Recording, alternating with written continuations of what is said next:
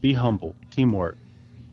You get more done by working as a team.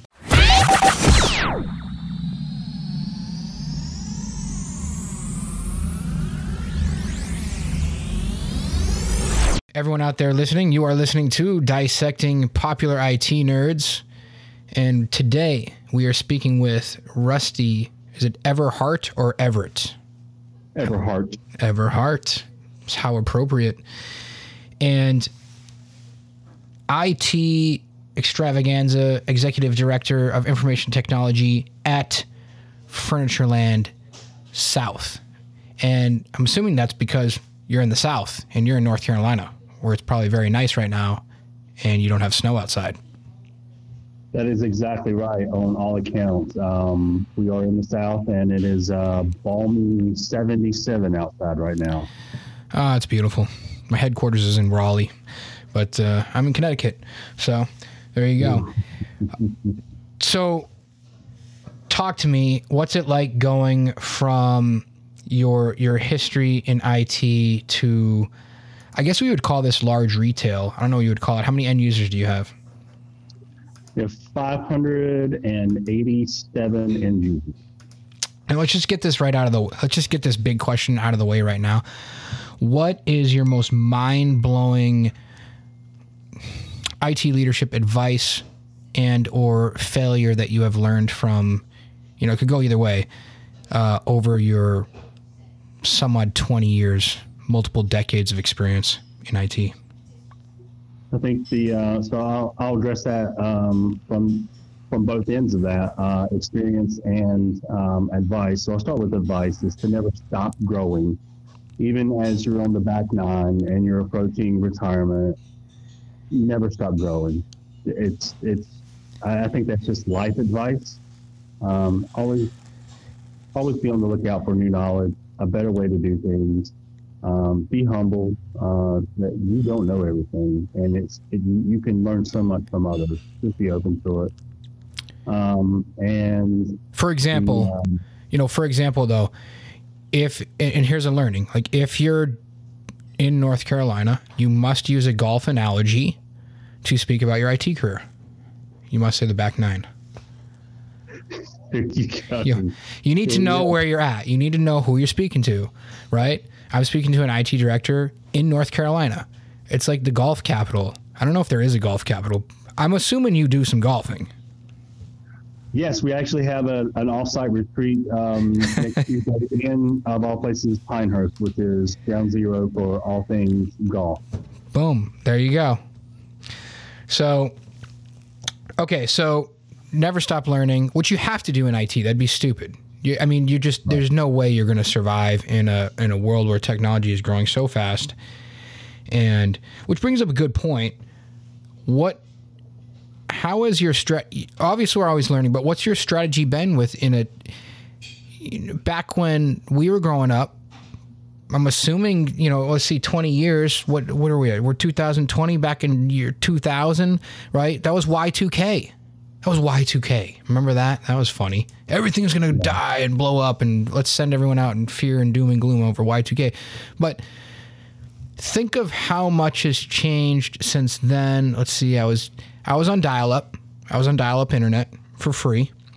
I think it was like Net Zero had a free account, dial-up. Had just finished college. Cell phones were you had to buy nights and minutes, free nights and weekends. Had like maybe 200 minutes for your weekdays, pay a ridiculous cell phone bill. That was what it was back then, and technology has been growing so fast. So just curious, what's your outlook on technology, maybe vendor relationships, and how you roadmap or plan for the future in a world that's changing so fast? Well, I think we're in unique times even now on the tail end of a pandemic. I think a lot of things came to light, and I think from an evolutionary perspective, we learned a lot of things about ourselves and our partnerships. And you mentioned the word vendor. I rarely mention the word vendor unless it's a service that anyone can go get. I think one of the things for me that, I always was very principled in this regard. I don't select vendors for strategic initiatives. I select vendor partners. Yes. Folks that I am as invested in their success as they are in mine. It's a mutually beneficial, equally reciprocating arrangement where I'm not just choosing willy-nilly. I'm choosing on culture fit. Do you have the same value system? Do you have the same business ethics? And you conduct yourself in much the same fashion that we do. And so I think, that to me became very apparent because we were all resource constrained. You had an abundance in one place, and you had a deficit in another. And so we all had to work together to make things happen. And we're still feeling that in the furniture industry. Supply chain is still a major issue. And when the pipes open up and everything comes flooding in, and we're starting to feel that now, you start having warehouse space fill up, and then now you've got to start putting things into customers' hands, for all different types of goods, not just these big, ever so often purchases. They're even graphics cards. You're starting to see the floodgates open, and they're starting to hit the market. And what are you going to do with that? And so you have a lot of folks that are left with some inventory issues, either to a deficit or to a surplus. So I think that's going to be a big focus as we start looking towards the future, is that more strategic alignment with vendor selection. It's more of a partnership. Yes. And I did a word cloud once.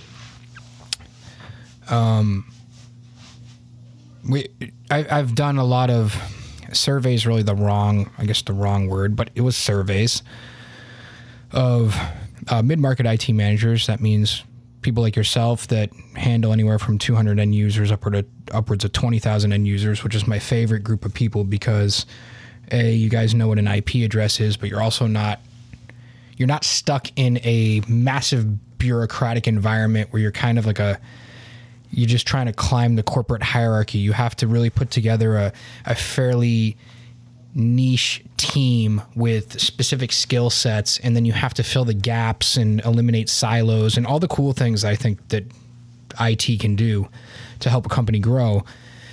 But if you have, like you said, vendors that are not on your side of the table, that are more people just collecting a bill or collecting a paycheck every month, they're not...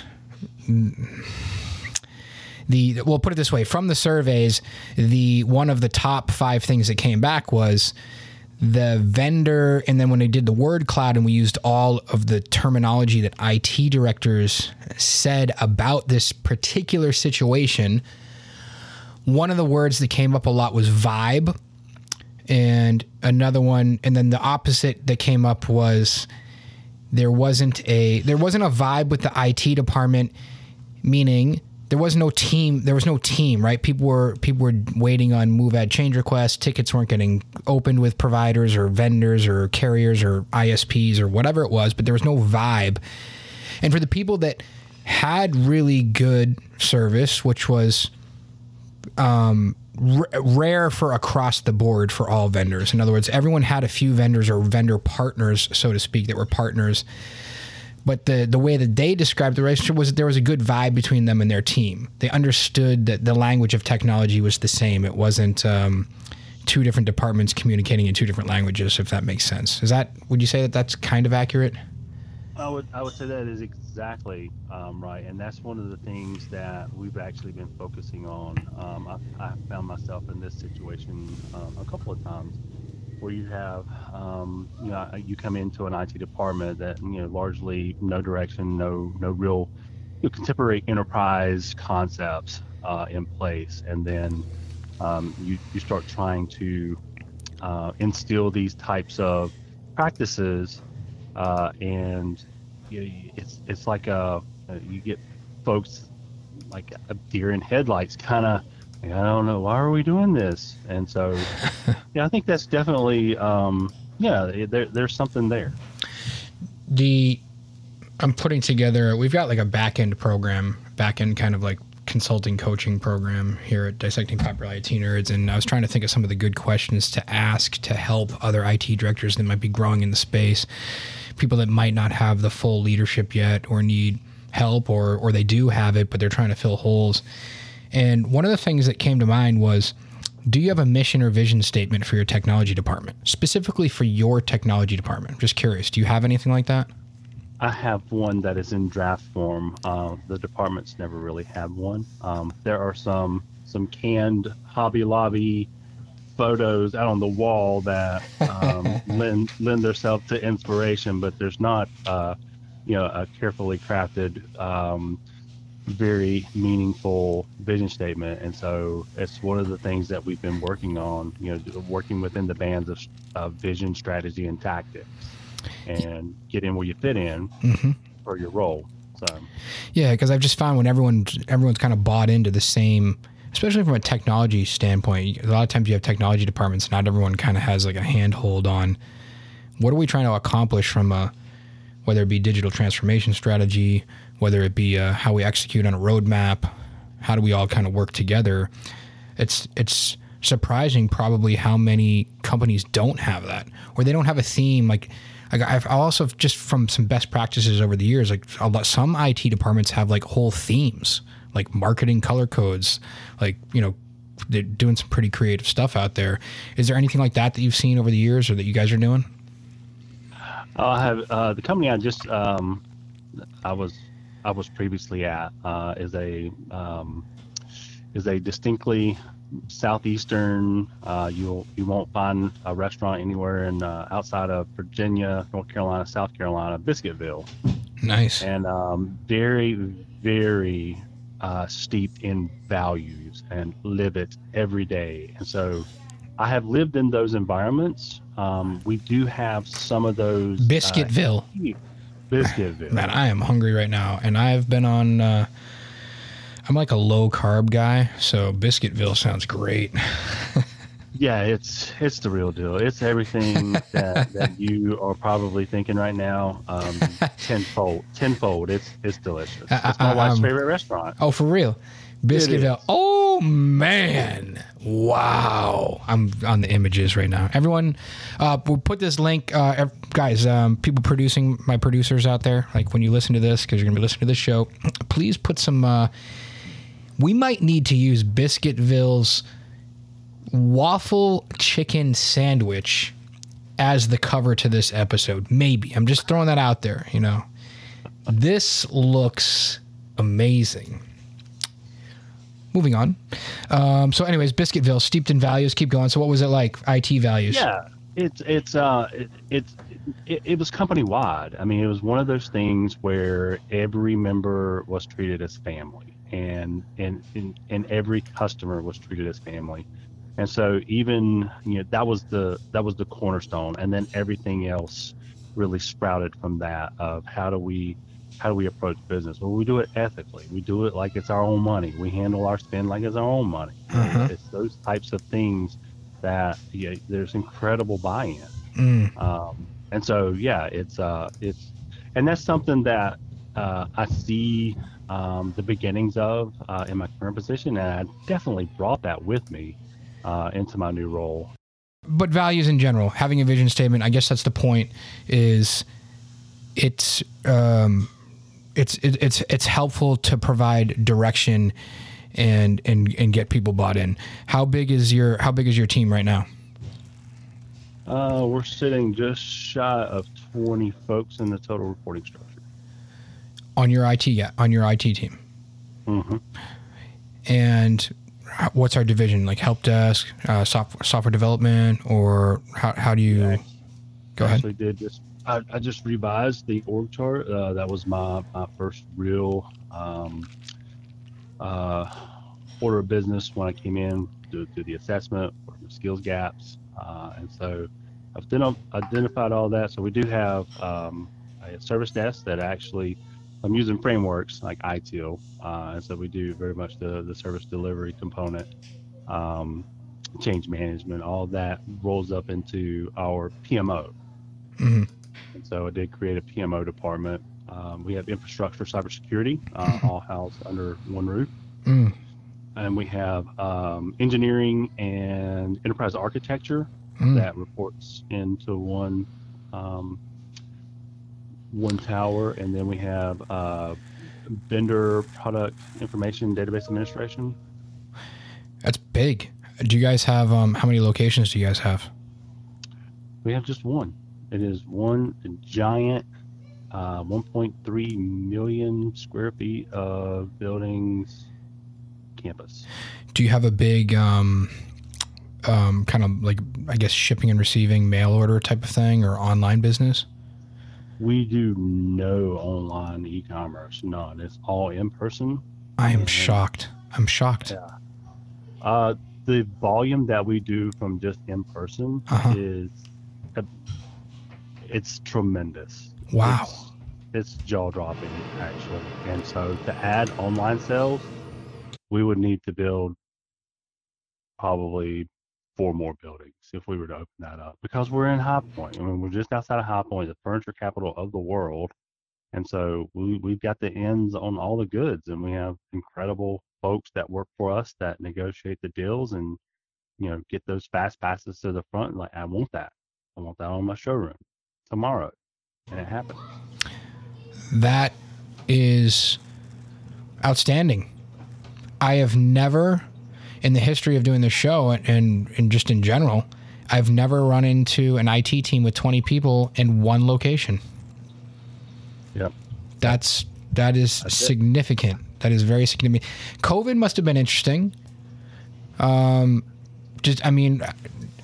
did COVID in general, were you there at the inception of COVID, or did you come in halfway through, or how's COVID been in general? Yeah, I came in midway through COVID, and it was managed very well here. There's lots of space in our corporate office, and so plenty of room to socially distance. And we have high walls around our cubicles, and we have quite a few offices. And so it was not difficult, even at the stage that I came in. I think that's when we were looking at the tail end of Delta and the beginnings of Omicron.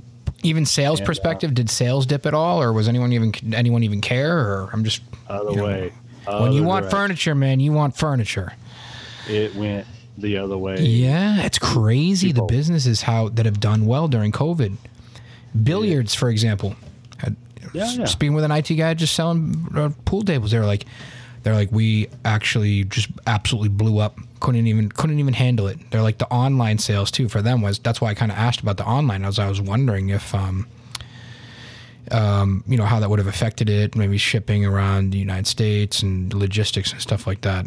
But no, the business model here is that you have a very curated experience with a design consultant that is trained, educated. They have an eye for just symmetry and accent. Do people come from outside of state? They come from outside of the country. No way. I was thinking I got to fly down there. I got to fly down. Yeah, it's an experience, and it's not a rooms to go experience. And we our merchandising and sales leadership are quick to point that out. This is not a rooms to go. This is not a Haverty's. This is a very unique experience that you are going to be handheld through the process, and you're going to get expert guidance and opinion, and you're going to have exactly what you either came in wanting or you came in didn't know that you needed until that moment. Oh, I love that. I didn't even know I needed to buy this. Exactly. That's it. I didn't know that I needed this until you showed me that I needed this. And so there's a lot of that. This is old school. This is great. Depot storage ottoman, by the way, beautiful. Looking at it right now. That's old stuff, man. Like it's changing. We got more coming in. Like that's all yesterday, Phil. You got to come in. We got to get you in with a designer. Sit down. Yeah. Bring your wife. My wife's not here. I'm sorry, we can't meet with you until you bring your wife. You must have a really good sales training program over there. They must. It's phenomenal. It's phenomenal, and it's it's been refined and perfected. And I mean, we're on third generation of family ownership, and that really is. There's a lot of pride, a lot of care. And they're very protective of the business. So everything is scrutinized to the nth degree, everything, and for good reason. How's your how involved is IT in customer experience? We ultimately. And you want to know what made me ask that? As I was on your website, and there's an omni-channel experience. Yeah, so we provide. Let me word this carefully. We provide the technical capability. Right. And so I am of the mindset that IT, while they have a lot of great ideas, our expertise is delivering technical solutions, the know-how behind it.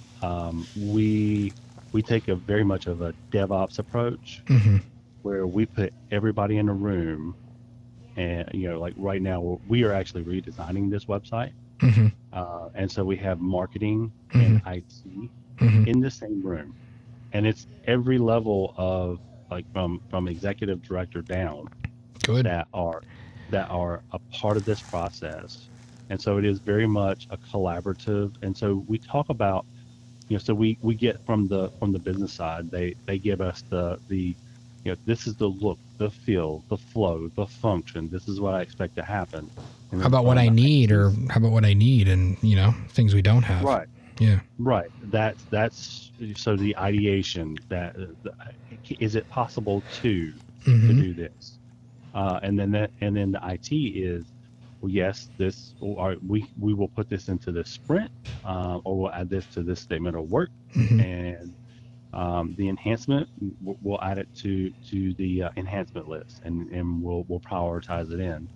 But having them all in the room, we develop a common vernacular or a lexicon. We use the same word, so our business clients know what a table is in a database. They know what a field is in a database. They know that there are different flavors of web servers. They know that there are platforms, and then there are pure hosting propositions. We actually had that conversation the other day, and so nothing's off limits. We try to stretch the boundaries of knowledge. So introducing that term of elasticity of your realm of knowledge. Yeah, we need to know the business processes, and we turned, in my first month here, we took a giant wall in our conference room in the IT area, and we turned it into a whiteboard. So we went to Lowe's and got this paint. No, whiteboard. It's nice. Actually like this little, like the sticker whiteboard material. Yeah. Like the big sticker, like the big wall sticker, almost like wallpaper, but is it like wallpaper? It comes in like a piece of plywood. Nice. 8x4 piece of plywood, and it's already a dry erase board on one side. And so we had 8x4. I'm going to buy that today. We had those panels hung all the way down this giant wall, and so I wrote in the middle of it, like the TOGAF triangle. That was the last thing I was trying to educate on. We have one of our users. What is the business process? We have one of our developers. What is the business process? And so that level of understanding is what we're starting to get to.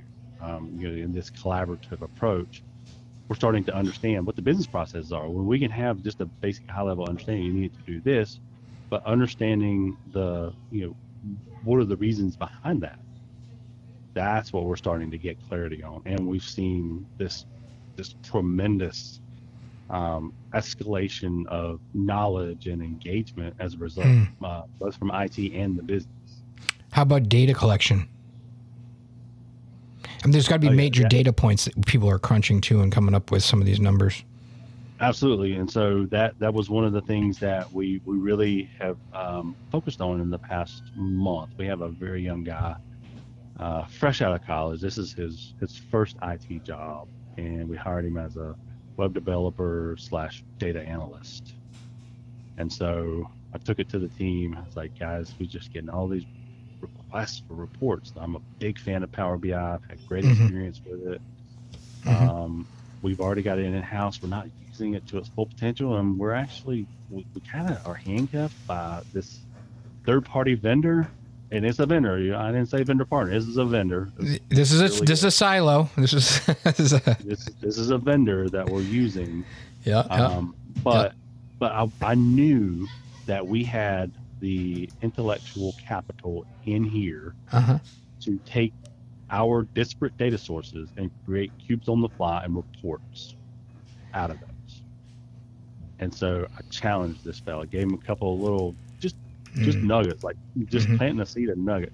And then he went and he ripped it. A couple of training classes, just some introductory, kind of messed around with it a little bit, and let him go sit in his little corner there, and he doesn't talk a whole lot. And he came back early this week, and he had a presentation, and he showed us this phenomenal. There's not even dashboard. A word big enough. Dashboard. Data from an AS400 DB2. Yeah, married up to NetSuite data. All right, and so this kid's like 24 years old. All right, this is his first IT job, and he's doing that kind of stuff, but it's because he has clarity and understanding. Did he know what an AS400 was when he came on board? No, nobody. These kids, it's older than him. Is it older than him?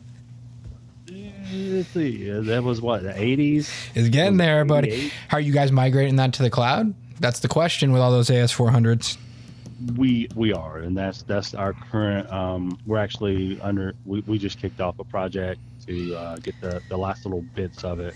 Well, there's a couple data center providers in the U.S. that specialize in just that, and just taking your AS400 instance and putting it in the cloud. Like, oh yeah. Now that's definitely, if we were going to be beyond 24 months, absolutely, I would do that all day, every day. And actually looked at that and had a back pocket plan B, just in case everything, kind of like as I'm seeing myself out the door because we failed, here, throw it up in the cloud, save you some money. It's been fun. I appreciate y'all having me. So, don't worry, people are still going to be showing up and buying couches. Wow. But I think, we definitely have that project is well underway. We've got some resources that we're lining up to come in and make that a reality. And we've got some young bucks here that are definitely eager to learn. It's like Phoenix Project. It's like Phoenix Project, except you guys are doing well already. Exactly. Well, that's one of the. I tried to get these guys. They're half of my team is my children's age. Like I have a son that's 25 who climbs cell towers in Alabama. Cool. American Tower or what? I forget the company. He did work for Mastech, and then he wanted to be home every night, and so he lives just outside of Birmingham. I did fixed wireless for like 3.5 years. Loved it. It was one of my favorite jobs ever. It's just loved it. I loved getting stuck on leaving suit jackets on top of buildings by mistake, getting crazy stuff. It was a lot of fun. He was actually over at University of Alabama, Tuscaloosa, day before yesterday, and he could see directly down onto the football stadium. Send me a picture. We need a line of sight from here to here. I remember I got some of my craziest career stories from that line of sight, fixed wireless, backhaul for cell phone towers, all that stuff. It's if you know it, it's like it's fun. And then you run into a lot of like old Navy guys. I did the longest line of sight shot, 20 miles. But again, this is just lining up. This is going well. Line up one question from the next. So how is it managing your children? Yeah. So here we go. I spoke of my son. He is my eldest. I don't mean physically your children, but I mean like literally if your team is that age. Like I'm saying metaphorically, I'm speaking metaphorically. Metaphorically, how is it managing your children? It has so many meanings because you manage your children, which is typically I find that we do better in the work world managing than we do when we come home. And it's for something like all these great rules that we have at work and like the waves of being and listening to understand and not putting your own biography on the situation and, being involved in the community and, all of these things that we have kind of from like a professional standpoint. Sometimes, I'm not saying always, go out the door when we get home. Yeah, so that's a great point, and I'm glad I mistakenly took that step down that path because you bring up a very, very good point. Is that you operate with dual personas? These folks here, you walk into the building, there's just an air of professionalism. It's work. It's where I make my money. Yeah, and you're in a hardcore, polished sales organization. Absolutely. Yeah. Which means suit and tie. I'm assuming you're probably a little conservative down there in North Carolina. I'm just saying, I'm, golfing area, high level, furniture store, probably some of the old school, sales, which is, I love. I mean, it's people that understand like a really good sales process is it's not something that you're doing to the person. It's something that you're helping them with, you're doing for them. And that's back to the vendor partner relationship thing again, which comes through strong with you and your organization. But, with that being said, what's it like managing your children? It's a joy. It really is, because I see them grow, not just in their technical capabilities. Day after day, they surprise me every day with something new.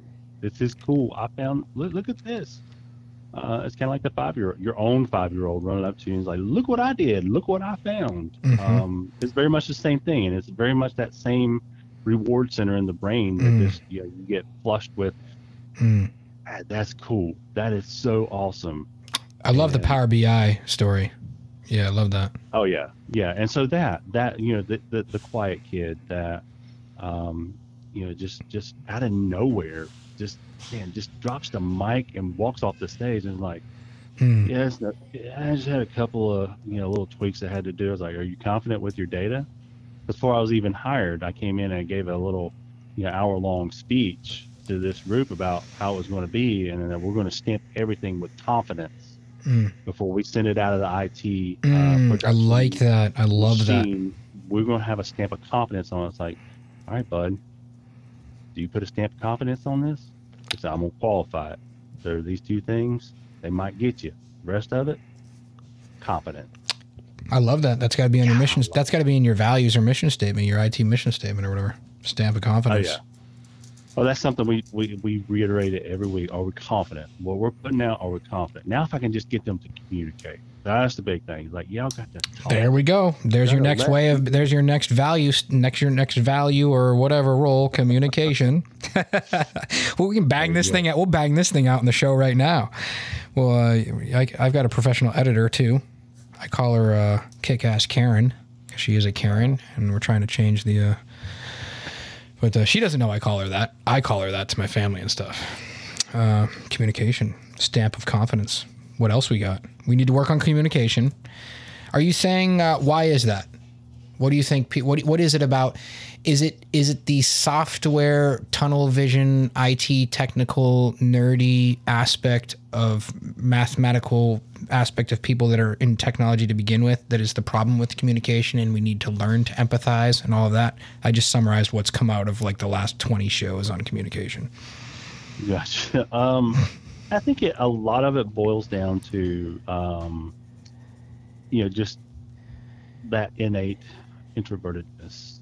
I think folks that are drawn to technology, and I hate to make a generalization, but I myself am like my life, I have been an introvert. I'm not the life of the party. I'm not the one that goes around and shakes everyone's hand. You don't even like Nope. doing that, probably. You probably prefer not to go to large crowds. You probably prefer not to do that.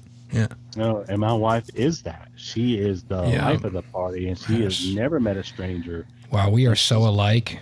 She is dragging me, throwing me in front of people. But I think she makes friends really easy. Everyone loves her. Yeah, she's like the friend maker, like the automatic, like, I don't understand. Like, what is this? Like, you're just like instantly everyone's best friend. Yeah, and that's not who I am. And so, and that goes, so 2 points on that. That it is a generalization, but it's a realization of the generalization in my department. It has been in every department, IT department that I've been in. I was talking about this the other day because someone was we were talking about, actually, no, it was this morning. I was talking with my CRM developer, and we were going over how to build new fields and have them pop up when people answer surveys and stuff, because I wanted to do this IT survey similar to the mission statement, vision statement thing is what we're building. And he said something about salespeople. Oh, he made a Glenn Ross comment. And I said, the problem with the world is that, and the problem with 80% of all salespeople in the world is they think sales is one of three movies: Glenn Ross, Boiler Room, or The Wolf of Wall Street. And I was like, and they're all ultimate failures and complete scumbags. That is not at all what sales is. And I was like, most people think that a lot of salespeople, you can't be introverted. I was like, but there's like a whole sea of people, of very professional, salespeople that are helping someone find, solve, basically fill a need, solve a problem. That's really what like a salesperson is, or like a doctor, right? They need to like analyze the situation, and then provide a prescription to whatever that issue is. And that prescription just ends up being an Italian leather couch, right? But or it ends up being, getting rid of your MSP and hiring this in-house Power BI guy and taking that money and investing it in some security posture or something. I don't know. But my point is that there's the introvert piece. It's just about learning the steps and the systems and kind of like the how, which is really how we operate, which is really how kind of like IT and technical people operate anyways. Is like, well, what's the system? What's the plan? Like how, you know what I mean? Like the steps. It's not necessarily just the natural friend maker like probably our wives are. I don't know. Does that make any sense? Yeah, I think, that really does ring true. We can learn to communicate. We can learn to communicate.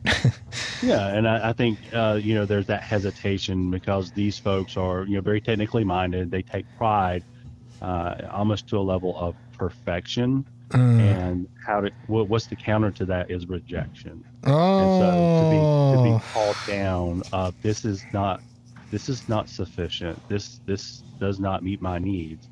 And so that, like getting their head chopped, bitten off because they didn't fix it right. That is one of the biggest demoralizers of, hey, we're close. It never comes across that way. It seems like it comes across as you broke it again. You broke it further.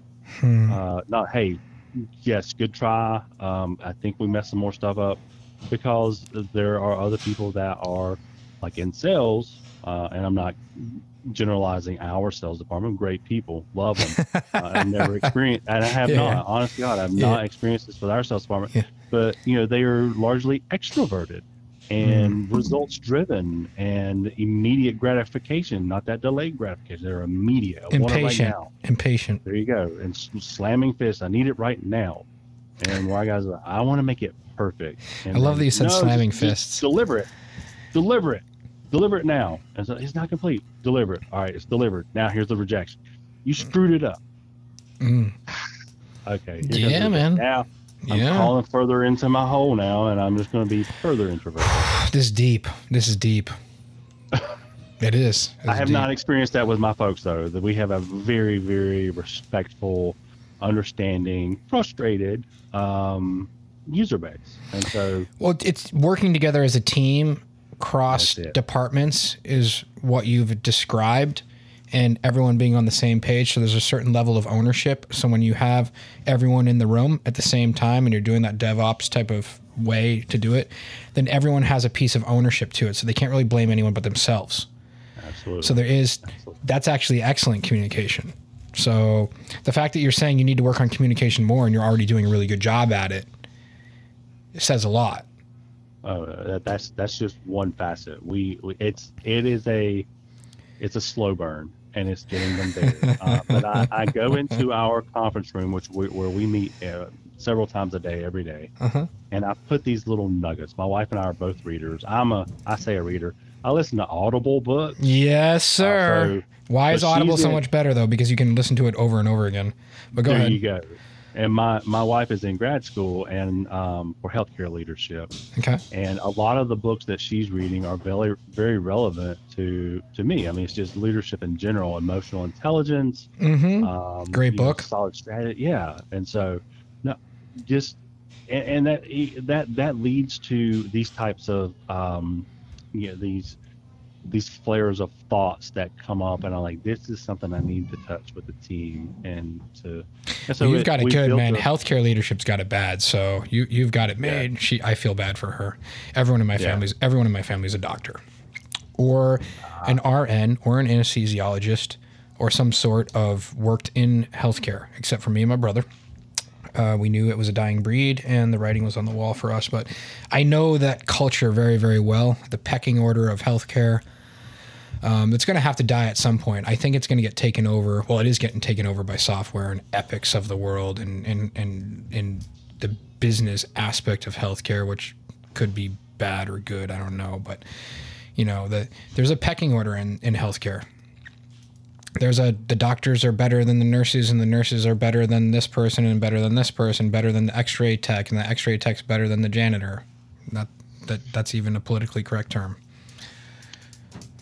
Yeah. She's actually she's a college professor, so she was in clinical for a good number of years, and so she made the leap into academia, and she's following that path.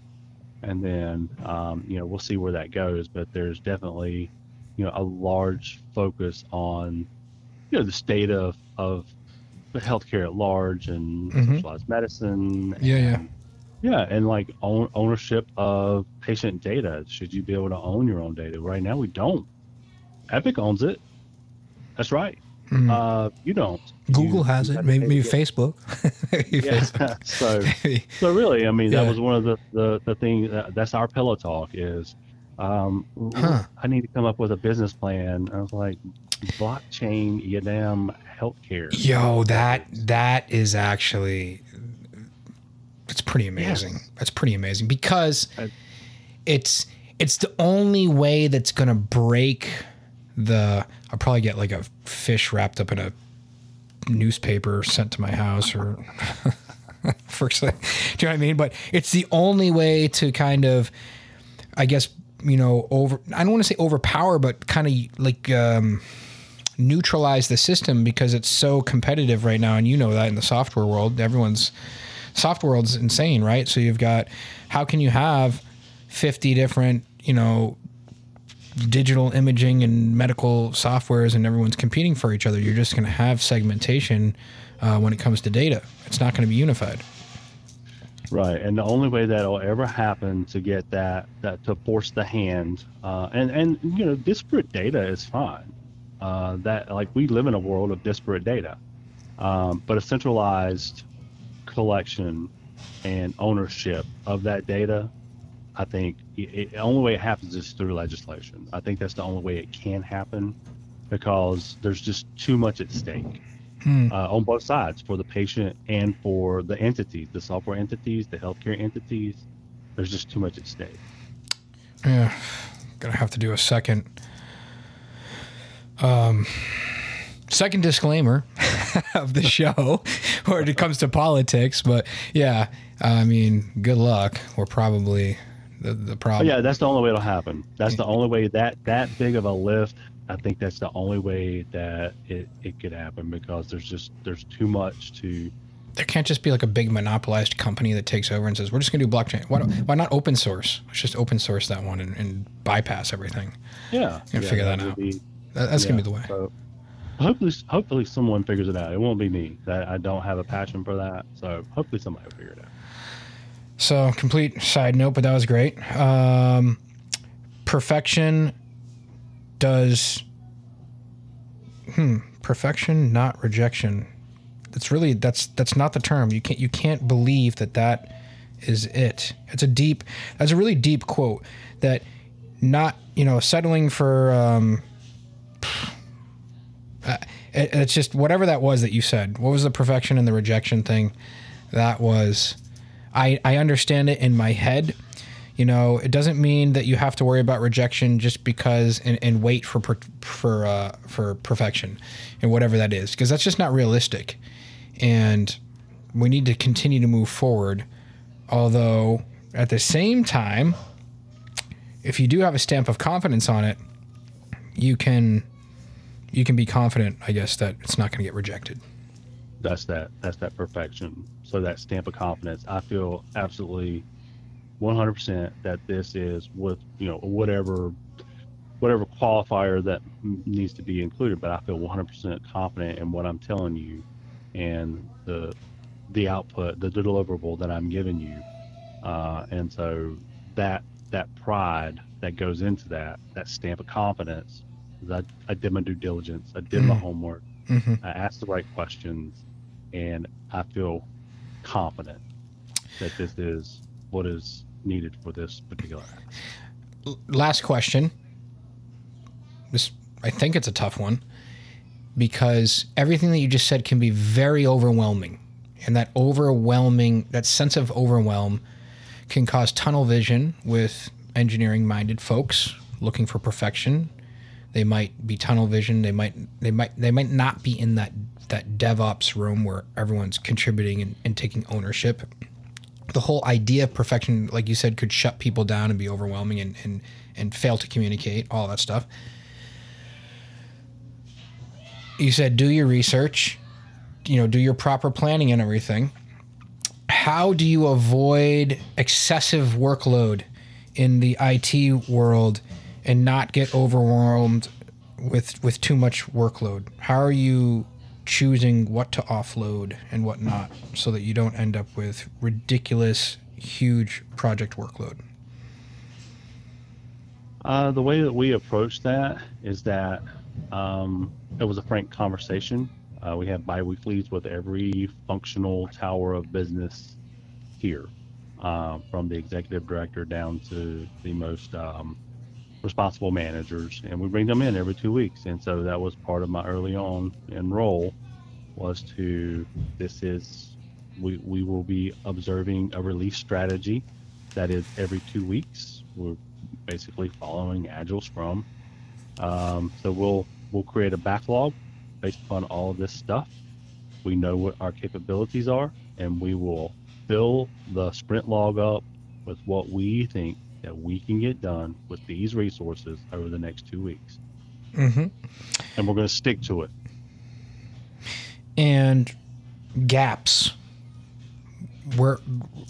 How do you fill gaps? We communicate. We have to push things. I'm assuming that you're talking about. I'm kind of getting back to that partner relationship, right? Have you been like, whoa, okay, here's a gap. I don't know if anyone on this team can do this. We definitely can't throw it to this guy. I got you. You know what I mean? Like, are there gaps that are good? Do you have any good vendors that help you fill gaps? We do. We have a select few vendor partners that we have invested heavily in, and we're very selective, but we have a big enough IT team, and we have a simplified enough processes that we can internally support. It's more about workload distribution, and we're still in the throes of ERP stabilization. We just rolled this thing out not too long ago, and we're filling all the holes, and so but by and large, we're self-sufficient. We don't really lean on, and nor is there an appetite for added spend beyond what so we do have a constraint, a financial constraint imposed by leadership. We've got to control our costs. And so a standing arrangement is not something we're currently a part of, aside from cloud services. But in terms of human resources, we don't augment to any degree presently. We go, we seek, so it forces our hand to make a business justification for FTE. Mm-hmm. And so, when you say ERP stabilization, are you speaking merely about end user adoption and issues that come along with training end users? No, that is a small element. I think the bigger part of that is we have a very unique way of doing business, and so taking the core functionality of the ERP platform and then configuring it to accommodate our very specific business process. Gotcha. And like so like an out of the box Salesforce, and then Right. Gotcha. Right. Gotcha. And I've been part of one of those where we had PwC come in and write a completely customized overlay, Mm-hmm. and so it collected everything locally and then shot it up to the cloud whenever you got to an internet connection. Gotcha. So we're tweaking. So in other words, ERP stabilization is we're tweaking and making changes. Right. The core functionality is there, and so there was some like manual processes and some a lot of data evaluation, and some things didn't get marked. There's some we found out we had bad data integrations. Mm-hmm. So I'm sitting here watching one of them. He's rewriting one, and a whole nother platform. We're doing we're doing all of our data integrations by way of Python now. Okay. So, and that was not my decision. That was something that these folks came up with. They're like, we can do it better. I'm really thankful for having you on the show. I want to say that looking at your campus, it really does look like a very fun place to go to. If for like an adult visit, please. I am looking at this very large like antique armoire that you guys have outside. I think that's what you call this thing. I don't know. You guys would tell me what that is a model of. But this place is huge. Yes, 1.3 million square feet of floor space. You've got a Starbucks, not including my. I'm in the distribution center. Uh-huh. That's just the sales floor. That's 13 Home Depots of just floor space for furniture. You add these in, you're probably in. This is insane. Educational center. I mean, it looks like my biology class that I should have dropped out of in college. Like 175 people fit into this place. Oh yeah, it's huge. Design center. Yeah. So everyone listening, you should go to FurniturelandSouth.com and travel from wherever you're at to if you're looking at designing and purchasing furniture, because I'm sure, 100% sure, that your experience is going to be A+. Absolutely. Anything for IT leaders, people growing up in IT, any, other than the always keep learning, always keep moving forward, any piece of advice, cautionary tales, or anything that would be very helpful? Yeah, I think the only thing to really to complement that is be humble. Teamwork. You get more done by working as a team, and I'm finding that out every day, and it's great to be a part of high performing teams. Rusty, thank you so much for being on Dissecting Popular IT Nerds. Thank you, Phil. I really appreciate your time today. Hey, thanks for listening to this episode of Dissecting Popular IT Nerds. If you like this or any other episode, make sure you rate it and share it with one of your friends. And remember, when it comes to IT, you always need to be dissecting, analyzing, and improving.